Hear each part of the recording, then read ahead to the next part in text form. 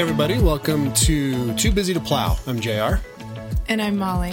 And we are the parents of 4 children, ages 11 through 3. And I would actually list them all out individually, but we're in the middle of a birthday season, so it's actually kind of hard to keep track. It's not a clean 2-year. And when you guys are listening to this, they will be 11 through 3.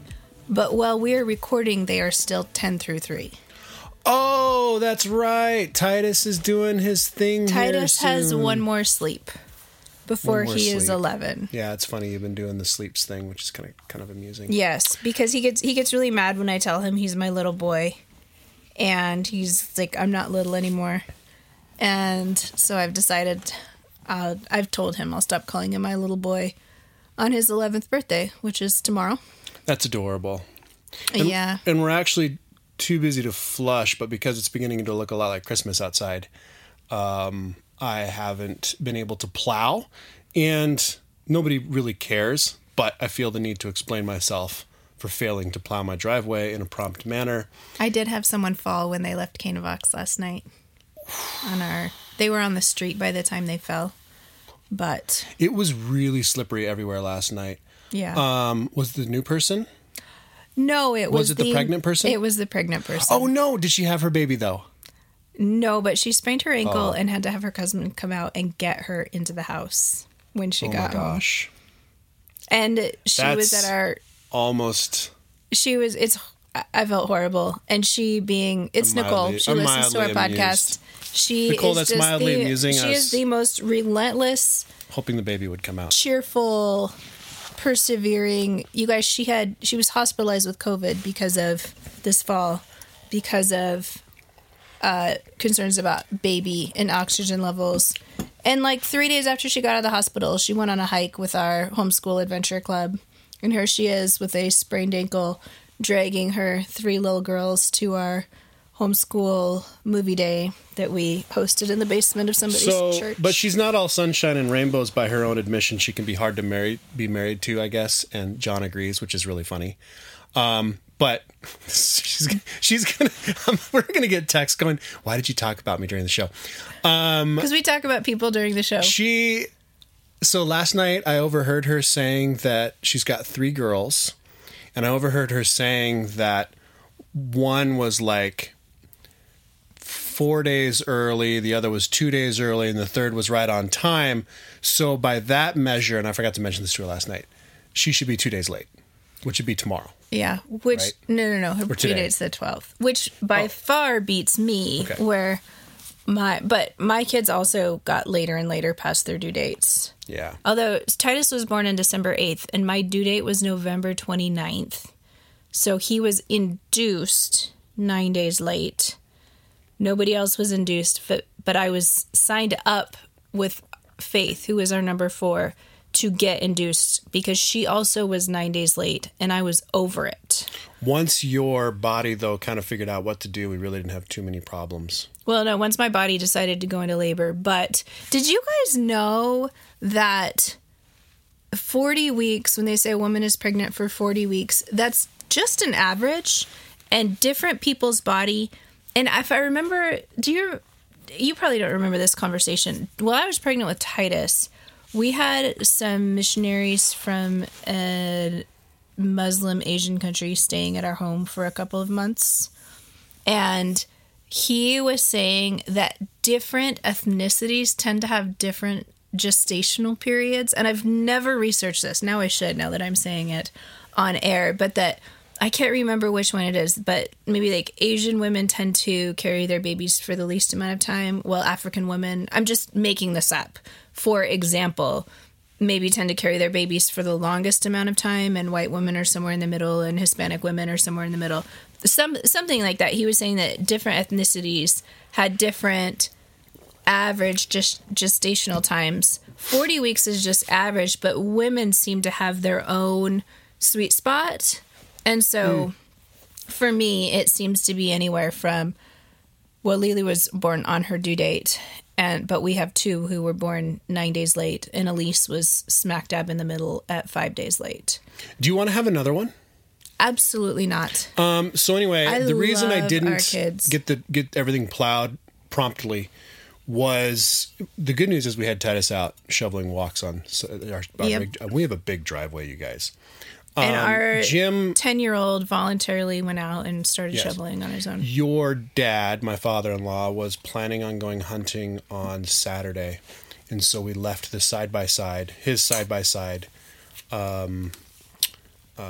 We kind of have a deal. I store it for the winter in my garage with a plow on it, and he doesn't have to stick it in a warehouse or something. But anyway, so we were going to keep it on the trailer so we could use it on Saturday. I figured not pull it off, and then I told him, I was like, I can't go, and he said he wasn't going to go if I wasn't going to go. Oh, So why can't you go? it's this Saturday. You've got like birthday plans for Titus. Titus On wants to Friday. do judo and Oh yeah, he wants to all do- the things. So, Okay. so anyway, that's why. And then I updated. I've had an iPad for a couple of years now, and I updated it with the latest software, and it totally screwed up every single homepage and icon and all of my stuff. Oh no! I can't. So I I've won't got- update mine. You've got to, yeah, you'd have to do it all from scratch. It doesn't even seem to have any semblance of I mean, it's all mixed up, and I can't figure out.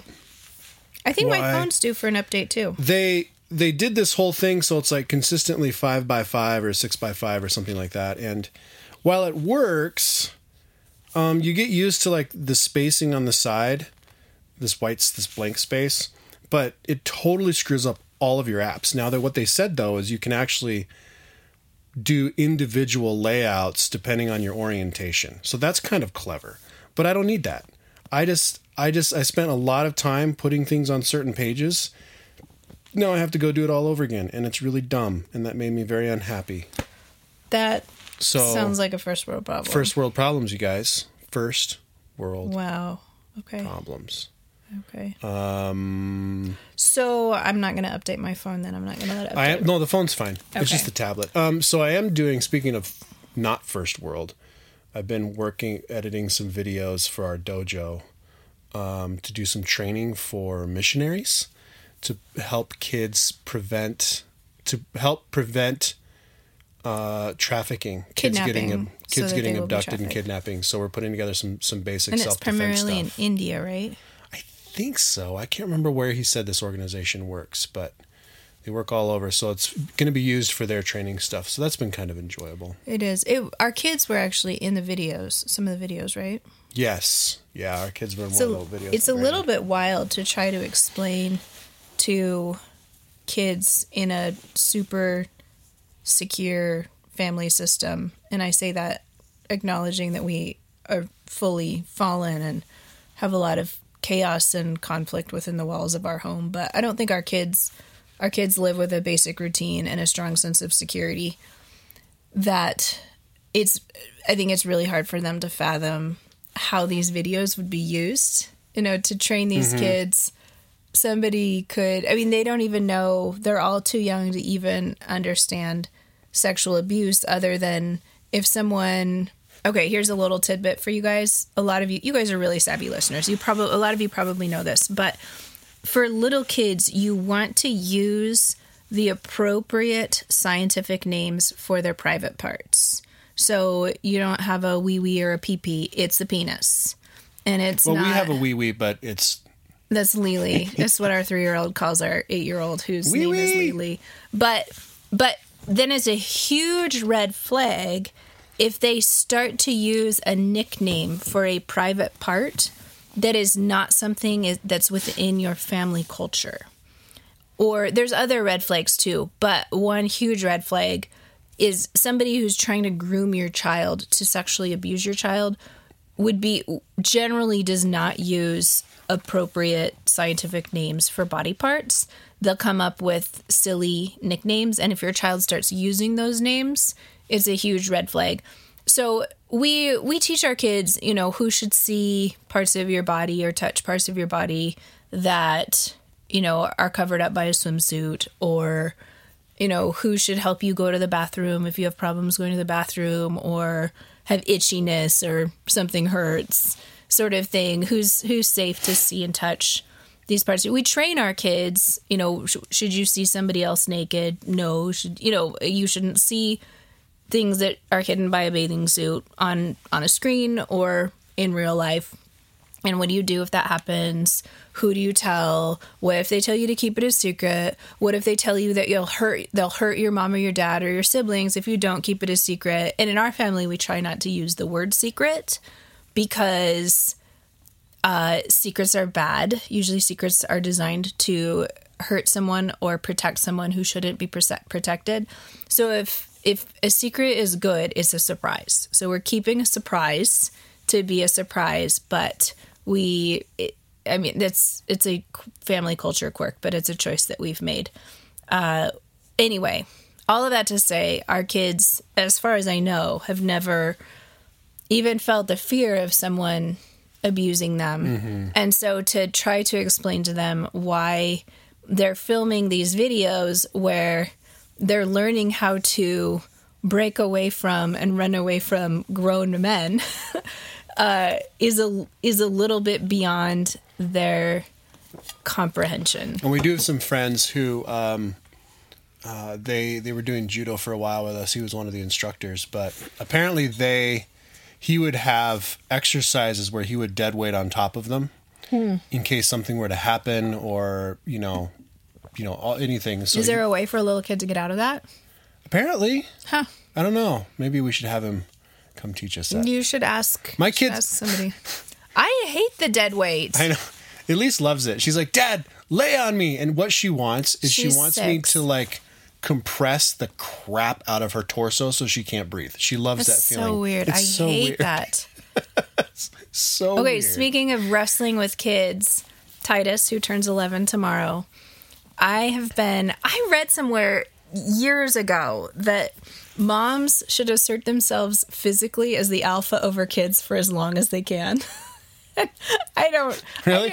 I don't remember the basis of it, but I'm the alpha, not you. It was convincing enough. It was convincing enough to me that I have made a deliberate effort, especially with Titus, to engage with him physically.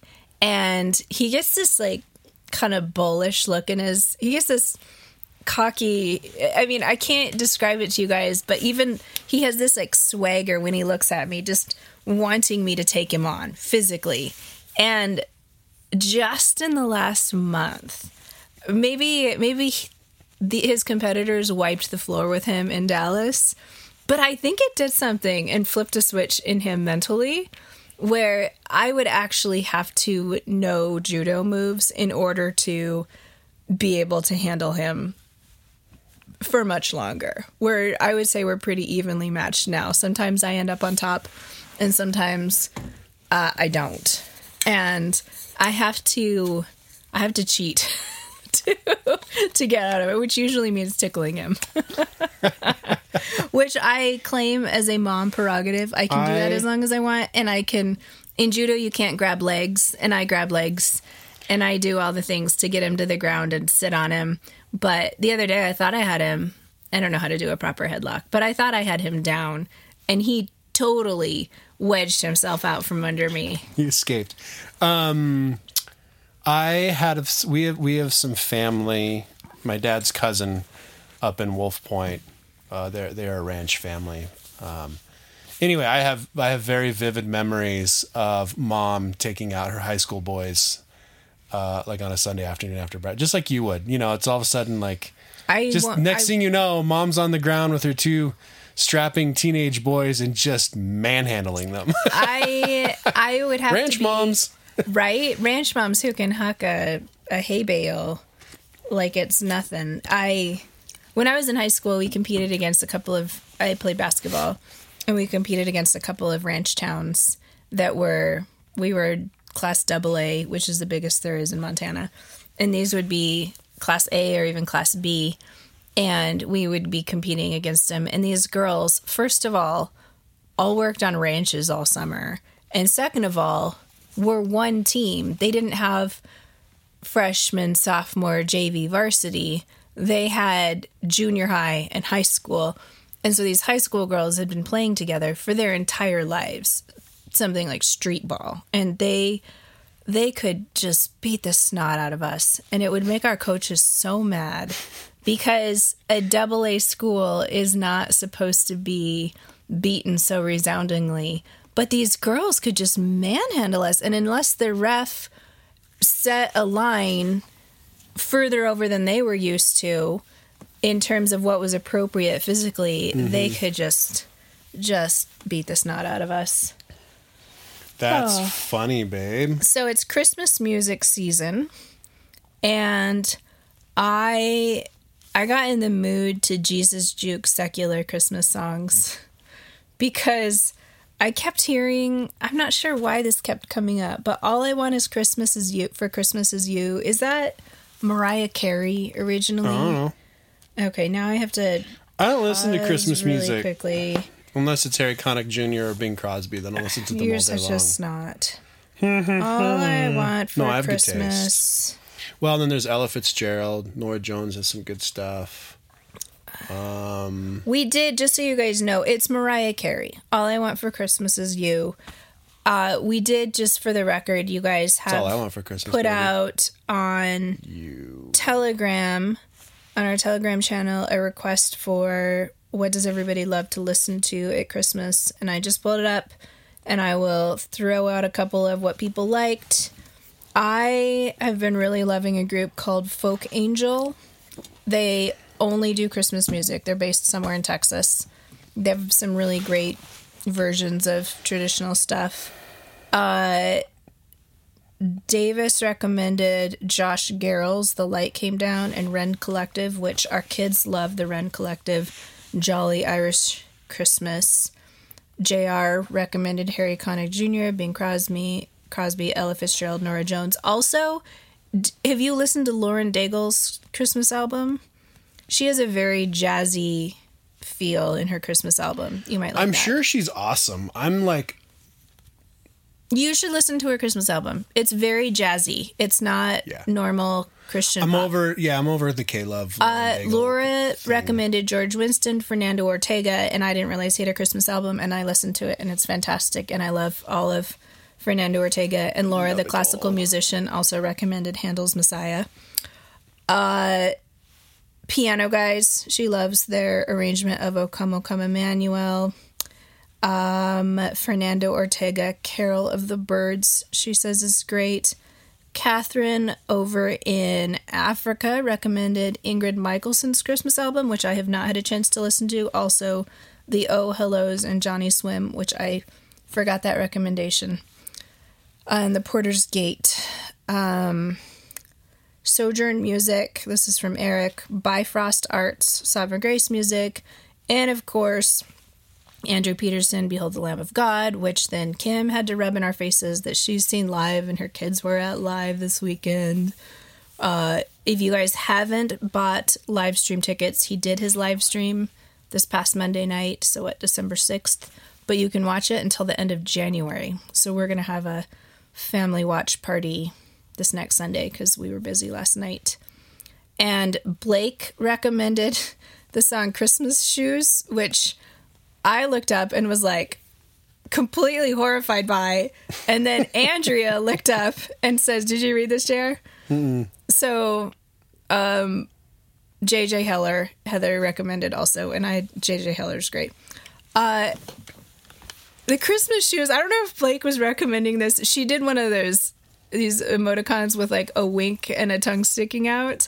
So I think she was joking, but it's this horrifyingly sad song where this boy wants a beautiful pair of shoes so his mom can be wearing pretty shoes when she meets Jesus tonight because she's dying tonight.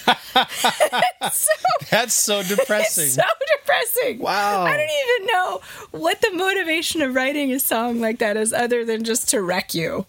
So Andrea says, introducing this song to my children was a highlight of my life. They are 17 and 14. I sat them down to listen to it a few days ago. The looks on their faces when they sang If Mama Meets Jesus Tonight was priceless. The shock, the horror, which is pretty much exactly how I felt on it. Anyway, I wonder if there's a way that we could create we don't do Spotify, which I know is where most people do their playlists, but Can you share an iTunes playlist, or do we have to have a professional account or something to share? If I were to make an iTunes playlist I think you can make an iTunes playlist. Okay, we'll investigate this. But the thing, I'll be honest, you'd be better off making a Spotify playlist because like everybody in the world is on Spotify and not everybody's on Apple Music. Okay. What about a YouTube playlist? Do people do that except you? Because I certainly don't. I don't know. Okay, guys, let us know how I should make this playlist. I don't do Spotify anymore, though. I know, but we have Spotify accounts. But so it's not a paid account, so can we make a playlist on it? I don't know. You guys, this is first world. I get kind of annoyed with people. So we switched over, and this is... I don't like having a gazillion subscriptions. A friend of mine calls them bank account parasites. Well, we switched over. I was a big Spotify fan. We switched over from Spotify when Titus started listening to music on his iPad. Because Spotify, as far as I know, still doesn't have any parental controls. You can't lock out an account or have a parental account that doesn't have explicit content on it. It's just kind of whatever you get. So it didn't make sense, and I didn't want to have two subscriptions. So yes, Apple Music is not nearly as good. So yes, Spotify smokes Apple Music on a lot of levels. Mm-hmm. And everybody in the world is like, hey, check out this track or this song, and they send me a Spotify link, and I can listen to it, but it's just like, So a part of me kind of wants to go back to Spotify, but until they do like better parental content. Yeah, and I don't really want two different music. I don't need two different music subscriptions. So I had I'm a Luddite. I don't do well with change on my technology, so now that I use an iPhone, I will use an iPhone forever because it's what I'm used to, and I don't like even the upgrades that they do where I don't know how to open this or close this anymore because they changed it. I had a tremendously hard time switching from Spotify to Apple Music, so going back with the playlist that I've built there would probably be a problem for me. But anyway, all of that music foray was to say, every time, for some reason, I keep hearing All I Want for Christmas Is You. And every time I think, all I want for Christmas is you, Jesus, because you were the reason for this season. And I started trying to listen for other secular Christmas songs that I could Jesus juke just because I felt like it. And if you guys... So Jesus juking is adding a Jesus twist to something where somebody... You just don't really need it, but you're going to remind someone that they don't love Jesus as much as you do. We don't have a good definition of Jesus juking. But here's Jesus another one. juking is when you, like, over-spiritualize something. I know there's a definition on the web, is you make something intentionally spiritual when it's not intended to be intentionally spiritual. Yeah, but the only other one I came up with was You're a Mean One, Mr. Grinch, and then something about total depravity. I didn't come up with So a really Jesus good... juke is a term coined by Christian author John Acuff in 2010 on his blog Stuff Christians Like. The word jerk is a term most often used in sports, referring to a deceptive action in which player moves one direction and suddenly shifts to another. A juke. Juke, yes. Okay. A head fake in basketball is an example of a juke. Acuff describes a Jesus juke as happening when someone turns a light conversation into something serious and, quote, holy, unquote. An example of a Jesus juke can be seen in this conversation. Friend 1, I can't believe I spent 6 hours watching that show. Friend 2, what if you'd spent 6 hours in prayer instead? Yep. So all I want for Christmas is you, Jesus, or I'll be home for Christmas, but it would be better to depart and be with the Lord. Jesus juking the world. And I don't, you guys, I'm probably going to turn a lot of you off because there's definitely a level of, I'm so over, the Christianese, culture in America, the subculture culture in America, the music, the film, the books, the blah, blah, blah, blah, blah, blah, blah, blah, blah. it just feels so, ungrounded in reality to me half the time.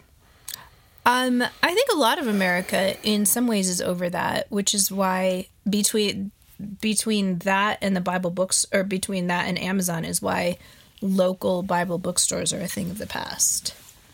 We don't have a local store in town where you could go and buy a Christian book. You could go to Barnes & Noble. Let's go down memory lane for a second.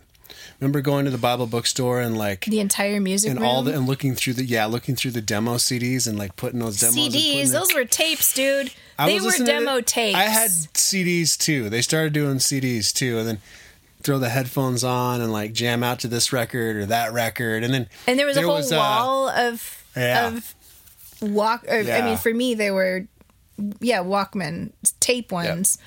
Nailed to the wall essentially, and you would take your demo one. I won't get down. I remember speaking of total 80s Christianese subculture, there was a metal band, and I can't, like, my mind is blanking now on the name of the metal band, so you old metalheads will remember this if there's any that listen to our show.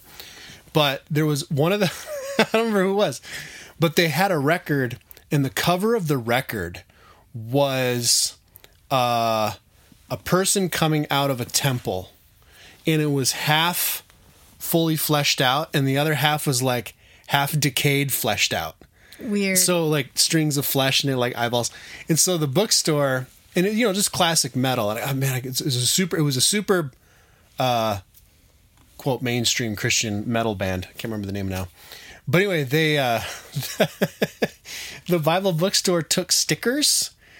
The record company had made stickers of the non-decayed flesh, in case it was a trigger, in case it was offensive. So all of the plastic wrap on the CDs had this sticker on the plastic wrap covering up the decayed flesh part. That's so funny. If I had been because trigger warnings weren't a thing back in the late 1980s. If I had been collecting nostalgic Christian things of the past, that would have been one of the things I would have collected and not unwrapped it from its plastic packaging. It's a little wild. I just did a search on DuckDuckGo for old Christian metal covers and then did an image search. They all kind of look the same to me, but they're really weird. Everything was really weird back then. Yeah, they're just really weird. Okay, so I don't think this is Jesus juking things. Now you got me looking for the band. I'm just going to throw this in because I have it on my encyclopedia of the era. I'm going to throw this out there because I have it on my notes of potential things to talk about. Mm-hmm. Actually, one funny thing and one normal thing. We, for school this month, are going through Tommy De Paola's Christmas books and related activities and reading them. And I had no idea how many Christmas books, or just books in general, he had published. It's a little shocking to me how expensive they are on Amazon. And our library's out of most of them, so we're just inching our way through a couple. And next year I'll start putting them on hold in mid-November and then renewing them over and over, although other people will probably want them. That most of the ones I wanted are checked out until December 21st. But they are rich artistically, which if you know Tommy De Paola, that doesn't surprise you.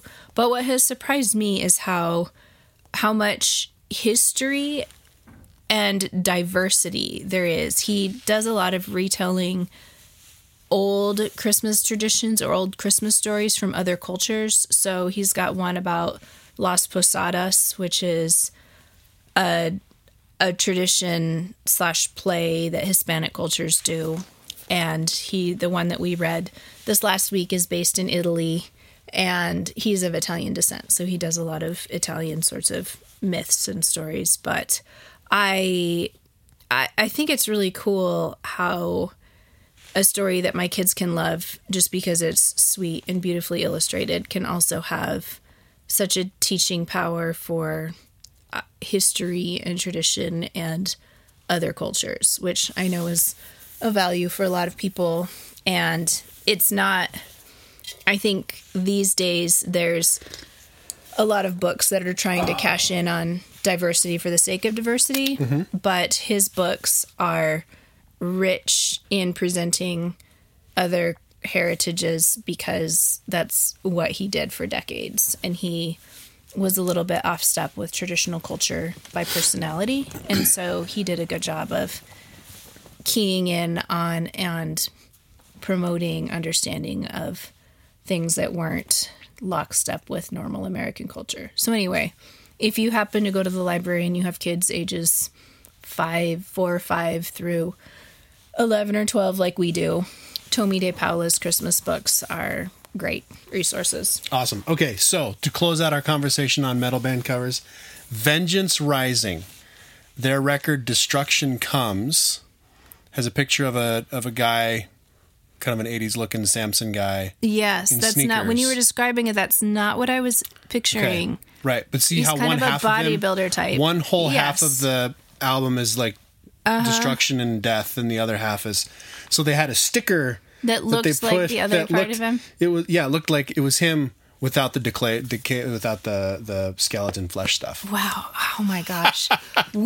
Our culture has changed so much during I should our actually figure out lifetimes. what year that was. But I mean, there's nothing, that's the sort of thing that people put more horrifying Halloween decorations in their front yards every year. Yeah, I mean, but for remember, real. Remember, this was like the era of 91, so it wasn't the 80s. It was 19 Practically still the 1991. 90s. It was, Or 80s. but that was the era where, like, remember Bob, what's his name, who wrote that fiction book Dead Air, and it was No. like, I grew up in Baptist churches where we were watching stuff about Ouija boards and satanic this and drum beats and all this stuff would bring in.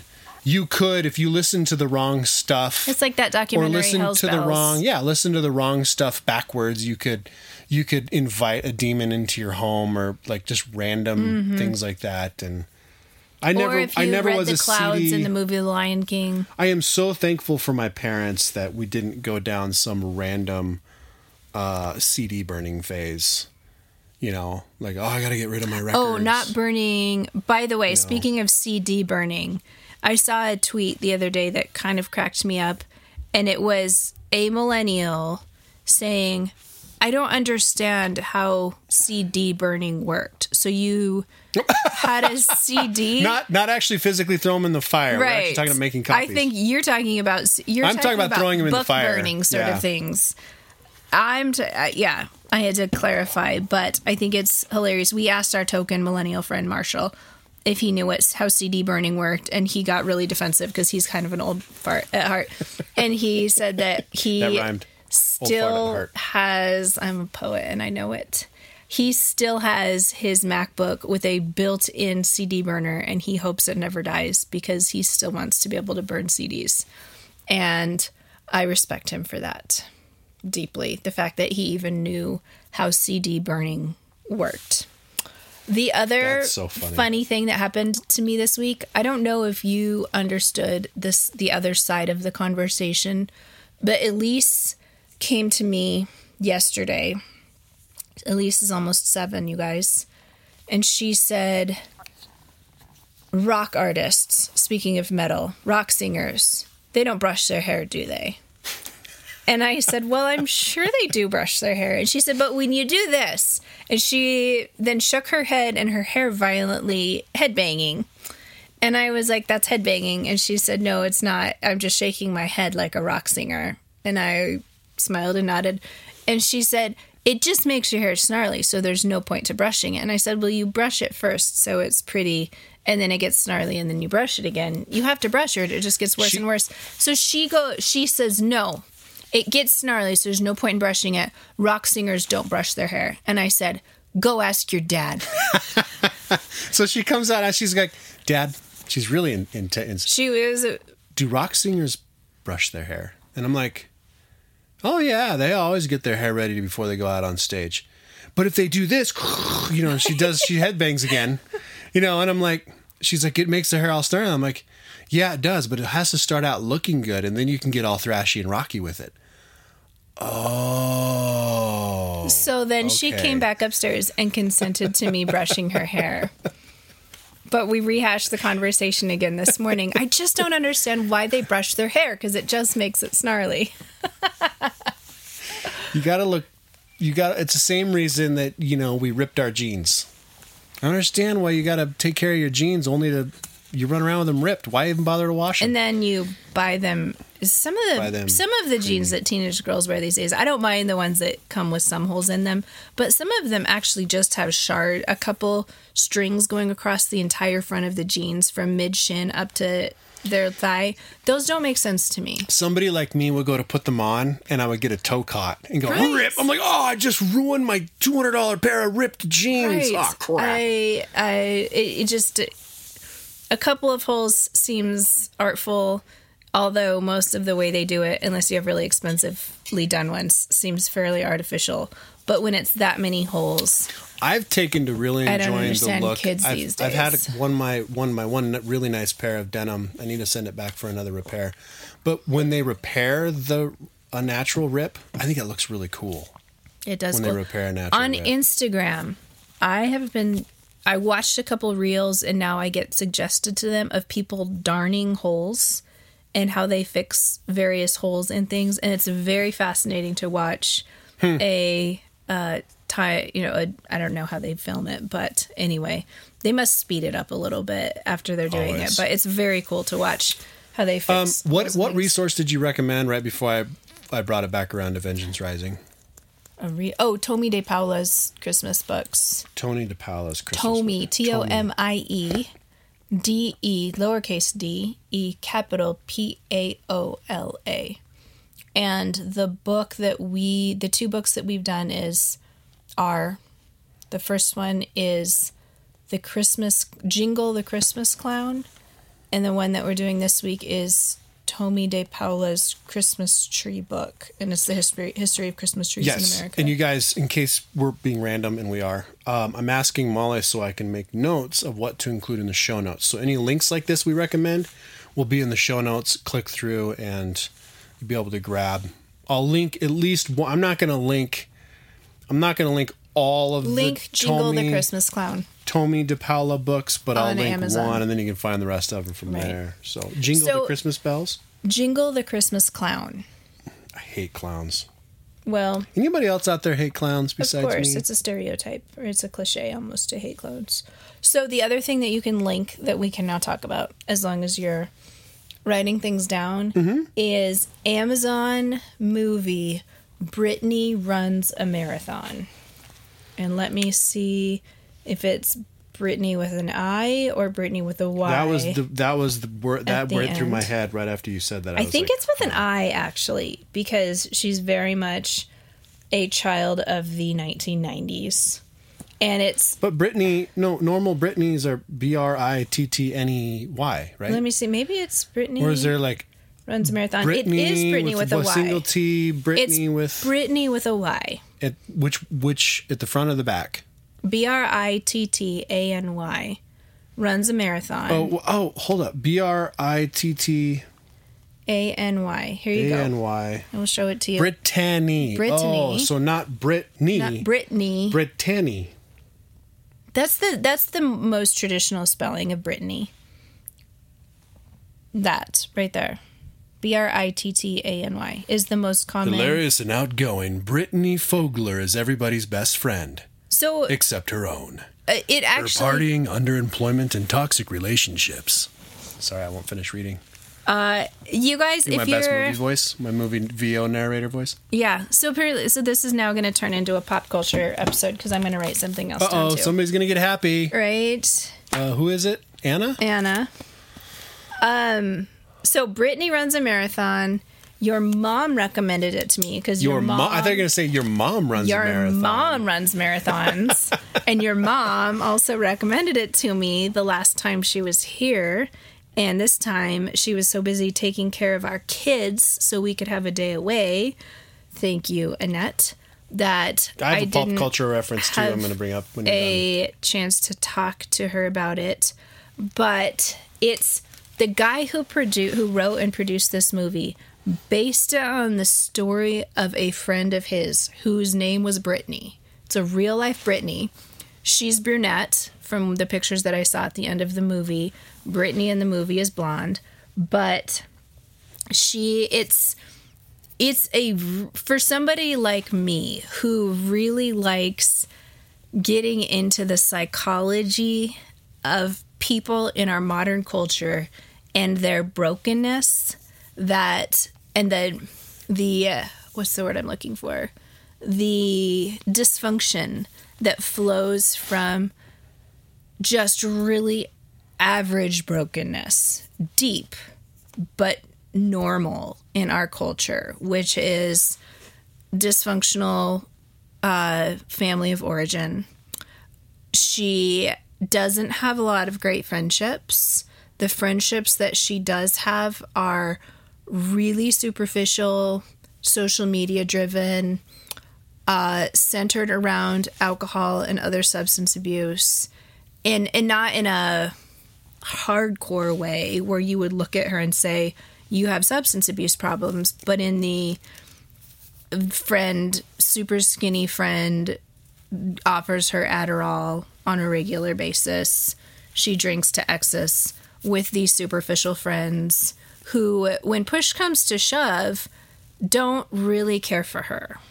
And so she, through a variety of circumstances, gets into running and can barely run a block because she's really overweight, and a doctor has said, you're going to have severe health consequences if you don't start taking better care of yourself. And then she falls in with two other people who are getting into running because of their own various forms of brokenness.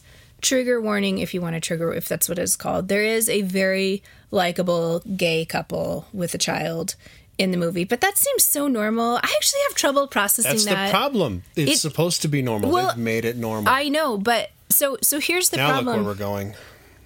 I actually struggle with even recommending movies like this, but you can't not. For adults, we know how to process this, but trickling down, what's the age level where we're comfortable with our kids watching a movie with a really likable, normal gay couple with a family? That's a topic for a different conversation. Anyway, one of her running partners is that guy, and then there's another gal that I don't want to spoil it for people because I really do think a lot of you guys out there would enjoy watching this. And anyway, they're grown-ups. They can handle it. They can handle spoiler alert, or they can handle the random gay couple. Yeah, because they're used to it, because you can't not do it. But I really enjoyed how the movie stripped away everything that she was trying to use as a coping mechanism. And I mean, again, I think this was the real Brittany. Everything, including right before no, I'm not going to do that. Spoiler alert. Anyway, a lot of it follows the real Brittany, including physical, running injuries that turn out to be fairly devastating for her. And one of the things that really resonated with me is how important authentic relationships are, and how hard it is to find people who genuinely care about you, and especially in a big city, but I think increasingly in smaller communities where even people who know you don't really know you or care about you. And tell our listeners about the guy who hugs people. The guy who hugs people. On that note. I don't know what you're talking about. Yeah, you told me about it on the way to the hot springs. Oh, yeah. So again, Instagram Reels or something that I was just scrolling through at some point, and there was this video of this guy wearing a blindfold, holding a sign that said, "If you feel like nobody cares, come get a hug from me." And he had a microphone on, which is a little bit like, nah, because then he's going to have to ask people for permission to share what they say when they hug him. But he had people throwing themselves on him and crying as they were getting a physical hug. And again, that physical touch, we were designed for intimacy. And I don't mean intimacy as in we were designed to have sex with people. We were designed for intimacy, which means to be known at a deep level and loved despite of being known, in spite of who you are when people get to know you. And we require physical touch, going all the way back to orphans in Romanian cribs who physically and emotionally withered and did not develop properly because they were not getting physical touch. And getting hugs, somebody like a widow getting a hug actually releases oxytocin, lowers blood pressure, does all sorts of really good things for you physically to have positive physical contact with somebody. So anyway, he's giving people hugs and they're just weeping on his shoulders saying, I feel like nobody cares about me. And on the one hand, it's kind of a tearjerker and it's really sweet that there's this moment, but then it's like, but this guy he never takes his blindfold off. You get this hug and you cry on his shoulder and then you walk away and you're not actually known and loved because somebody random cares about you, but it's not somebody who's actually in your life on an ongoing basis. So it was a little bit of a sad, he needs to be handing out his phone number so people can go out to coffee with him once a week after they get that hug. He needs to be preaching Jesus. Well, Jesus juke. Yes, he needs to be preaching Jesus, but he needs to be living Jesus by being with the people who need to be known and loved and to experience the grace of being loved despite all of their brokenness. And I think that's why the Britney movie... Don't do that.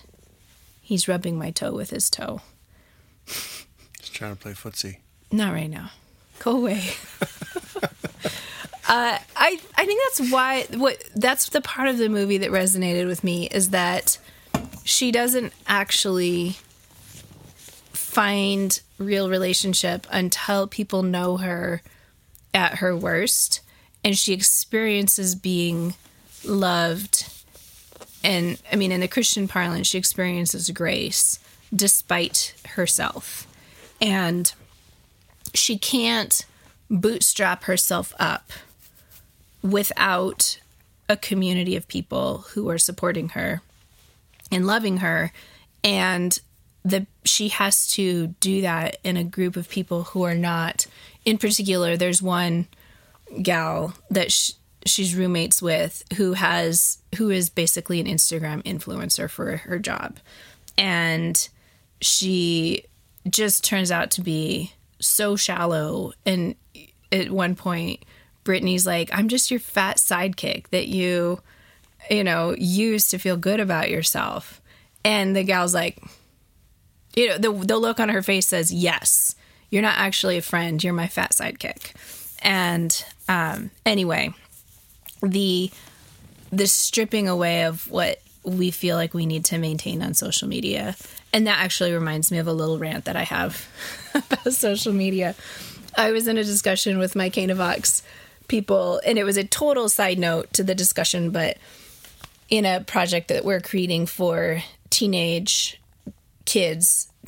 boys and girls, but especially teenage girls, there was a sort of cliche comment about maybe he's going to propose to you on a mountainside with a photographer hidden in the bushes and flowers and a party afterwards sort of thing. And I don't want to say I hate things like that, but even though you propose to me on the side of a mountain and we revisit it when we drive through the Beartooth Mountains on a regular basis, I feel like there's this really unnecessary pressure on the average person to have an amazing wedding proposal. And the sweet conversation that's private between two people and doesn't have to be flashy, but is reflective of who they are as a couple and their values and also what they're capable of. And, oh, by the way, you don't have to have fireworks that start a forest fire. Don't have to do that for a gender reveal party either. You can actually, these days, still either ask the ultrasound people not to tell you and have it be a surprise when your baby is born, or you can just have them tell you in the ultrasound. That's still a thing. Can you do that? Yeah, you can be I thought I had to have a gender reveal party with balloons and Fake? cannons. No, Laser and then beams. fake your gender reveal party. Pink and blue laser beams. Anyway, And a DJ. I feel like people almost don't even realize that, I don't know, that if you were to live your life on social media, you wouldn't realize that you could have just a normal finding out thing, which we've done 4 times. We haven't waited to see because I'm a control freak and somehow it gives me a sense of control to know what gender I'm having. Don't live on social media, you guys. I know. Please It don't. just really reinforces Stay that off. because here's the thing: if you're going to have a gender reveal party, you have to have somebody who's going to throw the party for you and do all the coordinating to get the cake and get the balloons or get the the cannon and then throw the party and coordinate all this. And then you have to have all Now- of these hip, pretty dressed people to make Instagram worthy pictures during your gender reveal thing. What if you All the women have to wear white clothes and big hats Right? and leather boots. not just white, maybe tan clothes And big tan, hats. And they tan gotta have big clothes. hats. All the girls have to have big hats, long hair. Not too big though. Like a That's in the pullover South. shawl. Like a right. Oh, you guys, it's all in my head already. So here's the thing. What if you have just a couple friends? What if you're struggling with loneliness and don't have a lot of great friends? What if only one of the spouses has friends and it's the husband? What if your friends are frumpy? What if you don't have a gorgeous yard? What if it just doesn't fit your personality? What if you don't have the budget to do a big party? All of these things, and you feel like your life is subpar because you're not doing these ridiculous things that it seems like you're supposed to do for, to make your proposal or your gender reveal or your bachelorette party. All of these things make them legit. I had a friend today I can't remember how old he is. He's either 1 or 2. She brought donuts to our co-op movie morning where we watched the Charlie Brown Christmas movie with our normally outdoor adventure club, but you don't do that even in Montana when it's this cold. And she said, this was actually kind of a big spend for me to bring enough donuts that each kid in the group could have a quarter of a donut. And she was like, I was looking up the average birthday party for an American. Now I'm going to have to Google this, DuckDuckGo it, because she said that the average American kid birthday party these days costs $800. The what? The average American kid birthday party these days costs $800. $800. For Am I hearing you correctly? that's It's Pinterest. I'm Everybody gets Googling on it. everybody gets on Pinterest and sees what all their friends are doing and just go ape crap. Okay, so this is the average. This is, I don't even know what website this is, reviewed.com. And it says that the average is $400 to $500 for a Excuse kid's me. birthday That's super party. gross. I'll do a little bit more Googling. 26% of parents, this is just headlines coming across, 26% of parents told Baby Center that they spent more than $500 for their little one's first birthday. Anyway, can a kid have a good birthday party I'm going to go out for sushi and that's going to cost $500. I mean, yeah, right? That you could. I'm trying to find this says the average kid's birthday party runs about $400 before presents. A survey by supermarket retailer Asda. So the moment I show up, it costs even more. Drops a whopping 20. The average. Anybody get that, or was it The average British parent drops a whopping $28,000 on their kids' birthdays through age 21. So cumulative for kids' birthdays, an average British parent spends $28,000 on kids' parties. Well, look, that's the British. They're weird.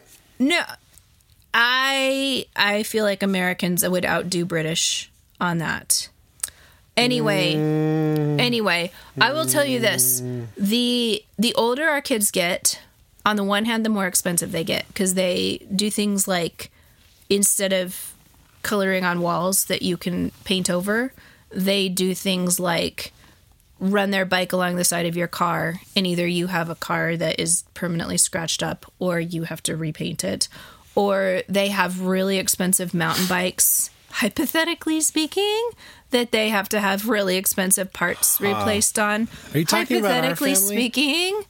And anyway, We don't have really expensive mountain bikes. We just have not expensive mountain bikes. This is why part of the problem my parts need to be replaced. we have middle of the line. We don't have cheap mountain bikes. Yeah, that rear wheel's shot on Elise's bike. Right. now. It's So toast. anyway, so kids, Potato they have chip. more expensive things, and they're harder on them even if they're using them well as they get older, was my point. Yeah. But I find that our kids' birthday parties have gotten easier and cheaper because I'm able to do things like, hey, have your kids over for a Nerf war.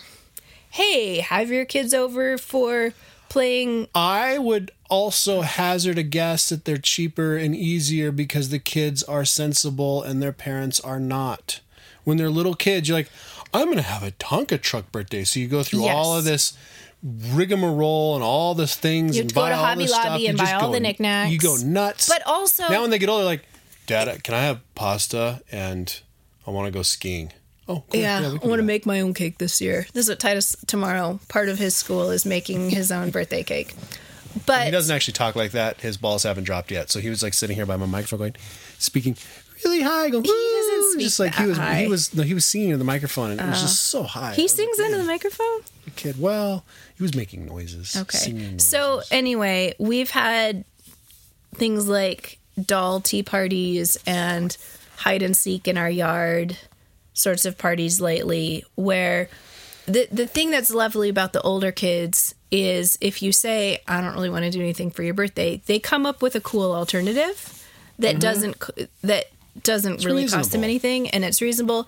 And for example, with the doll birthday party that we had for Elisa's, or the tea party, we had Ty's tent that we'd had Titus sleep in the playroom so he would have a semblance of privacy during the big family Christmas. We just left the tent up for a few extra days, and the girls had a tea party in the tent, and it was super fun and cool for them to have a tea party in a tent, and we hung balloons and streamers from the top of it, and they set their dolls up, and I think we went to Hobby Lobby and bought straw hats for the dolls that were about $1 each. And then we just made food. And then they did their own thing. There was no managerial oversight necessary for me because they were old enough to do their own thing. And that is tremendously lovely because when you have kids who are a little bit younger, you have to schedule it out from the minute the kids arrive to the minute the kids leave, or they start getting crazy and they run out of things to do, and all the activities take less time than you want them to. And anyway, it's managing little kid birthday parties has been really stressful for me. And now it's like, do you want to have some buddies over?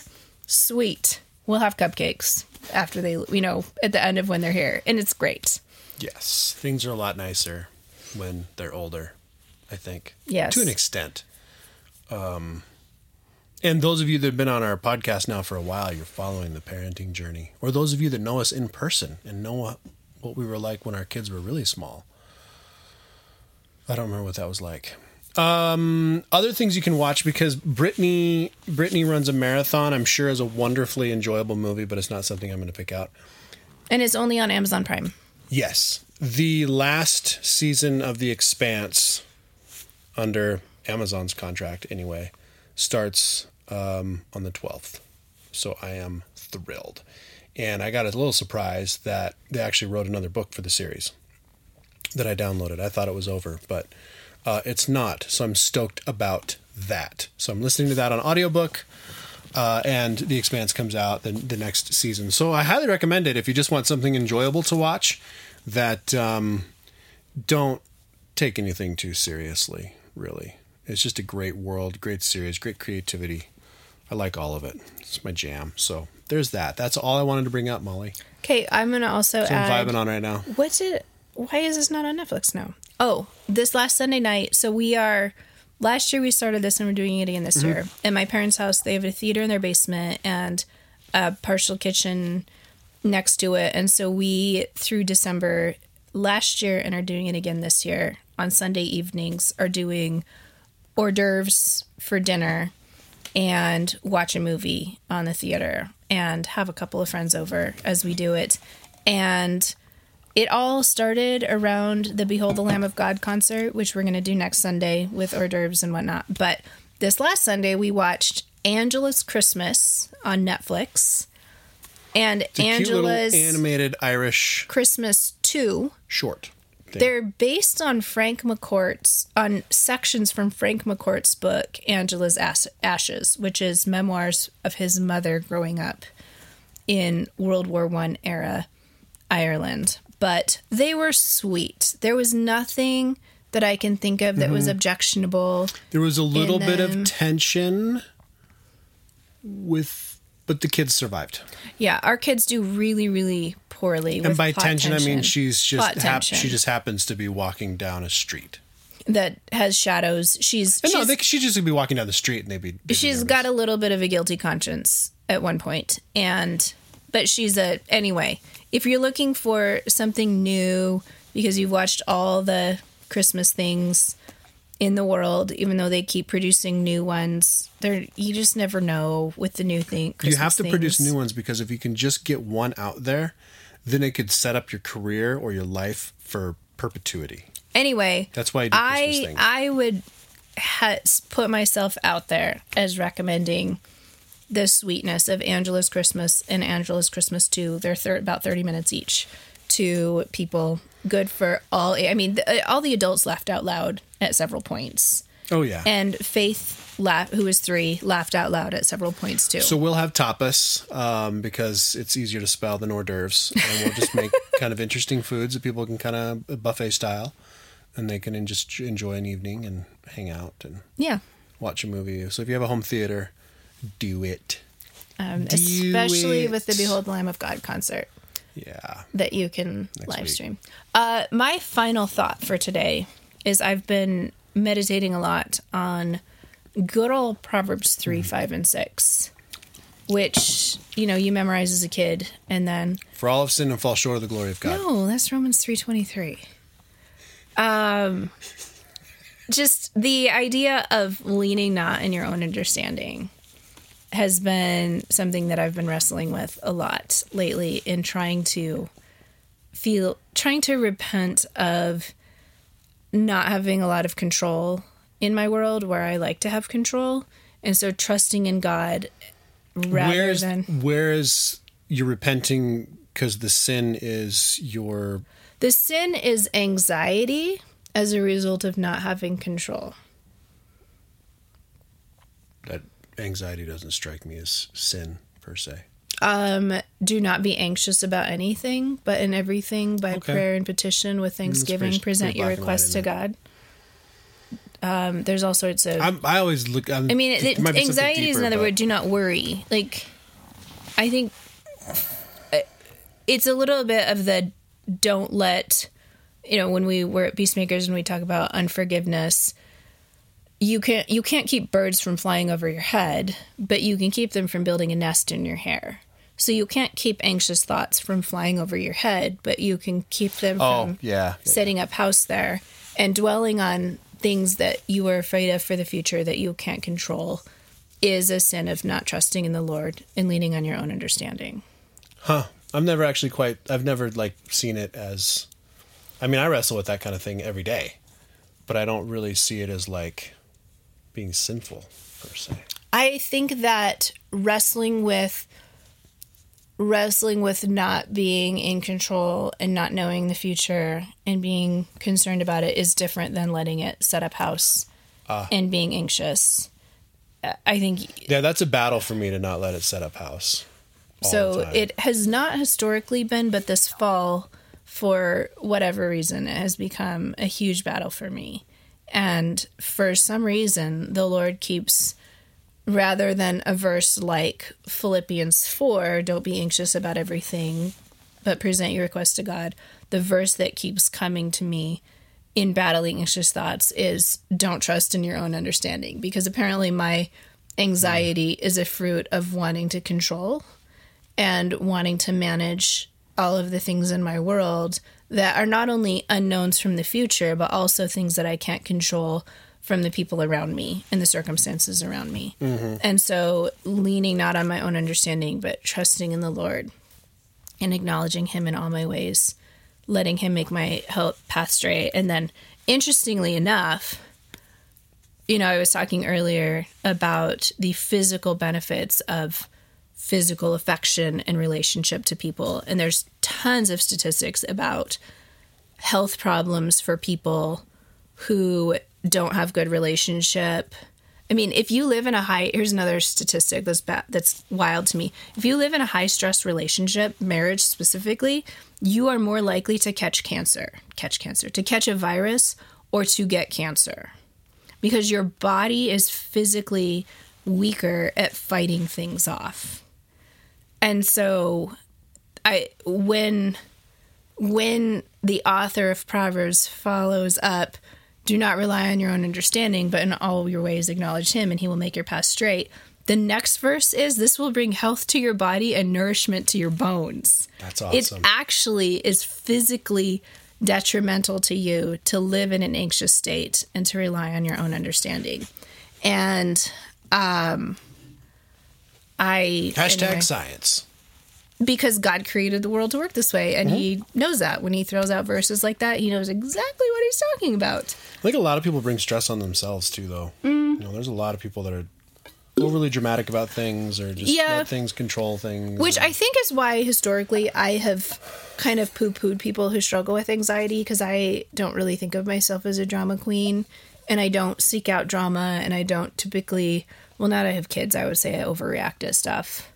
But I would hazard a guess that the state of us and our church is contributing a lot to your anxiousness. Because that's a kind of a core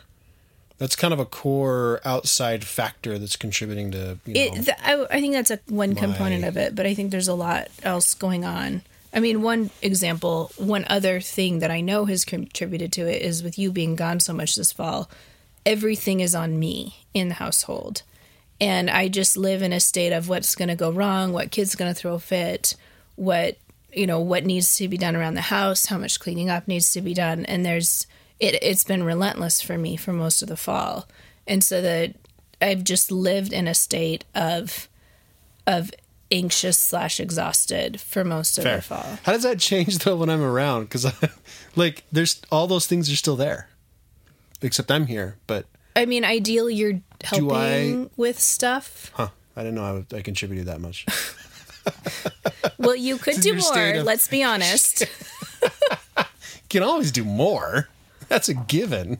Right, but if I am too tired to do all of the dishes because I've bustled from one thing to the next, you have somebody to ask, or like tonight you will take the kids to judo, and I will prep Titus's birthday donuts tomorrow. I will tidy up the kitchen. Doing donuts tomorrow. I will. Sorry. I will have 2 hours, actually 3 hours, 2 hours of class plus a half hour driving there and a half hour back, where I can do stuff around the house without kids around. If you're not here, I leave a kitchen in an utter disaster. And take the kids to judo. Sometimes do shopping while they're at judo, because I can't leave the kids with you and go shopping. I sometimes dump them with my mom. But otherwise, and then I come home and I have to bustle them all to bed, and it's 9:30 by the time I get everyone put back to bed for the 14th time. And then at 9:30, I look around the kitchen and have to deal with all of the disaster. On that note, I have to go feed the kids dinner so you can take them to judo. Yes, we're out of time. Dinner, judo, everything else. If you guys wanted to join us on our Telegram channel, we've mentioned that a couple times. I'll include the link to the group, the Telegram group. It's fairly easy. Click the link, sign up if you're not signed up, and then join the group. It'll say right down there at the bottom. Anything else we talked about in the show worth mentioning, I'll include in the show notes. And if you're looking for a Christmas present, don't forget to buy people some Too Busy to Flush swag. Your favorite person, your favorite podcast. Or your favorite weird and hard person. Yes. That person, yes, exactly. So I'll leave that alone. And with that, I don't think I have anything else no other administrative laundry to You do. can contact us with a postcard on our website or at your text if you don't want to join our Telegram.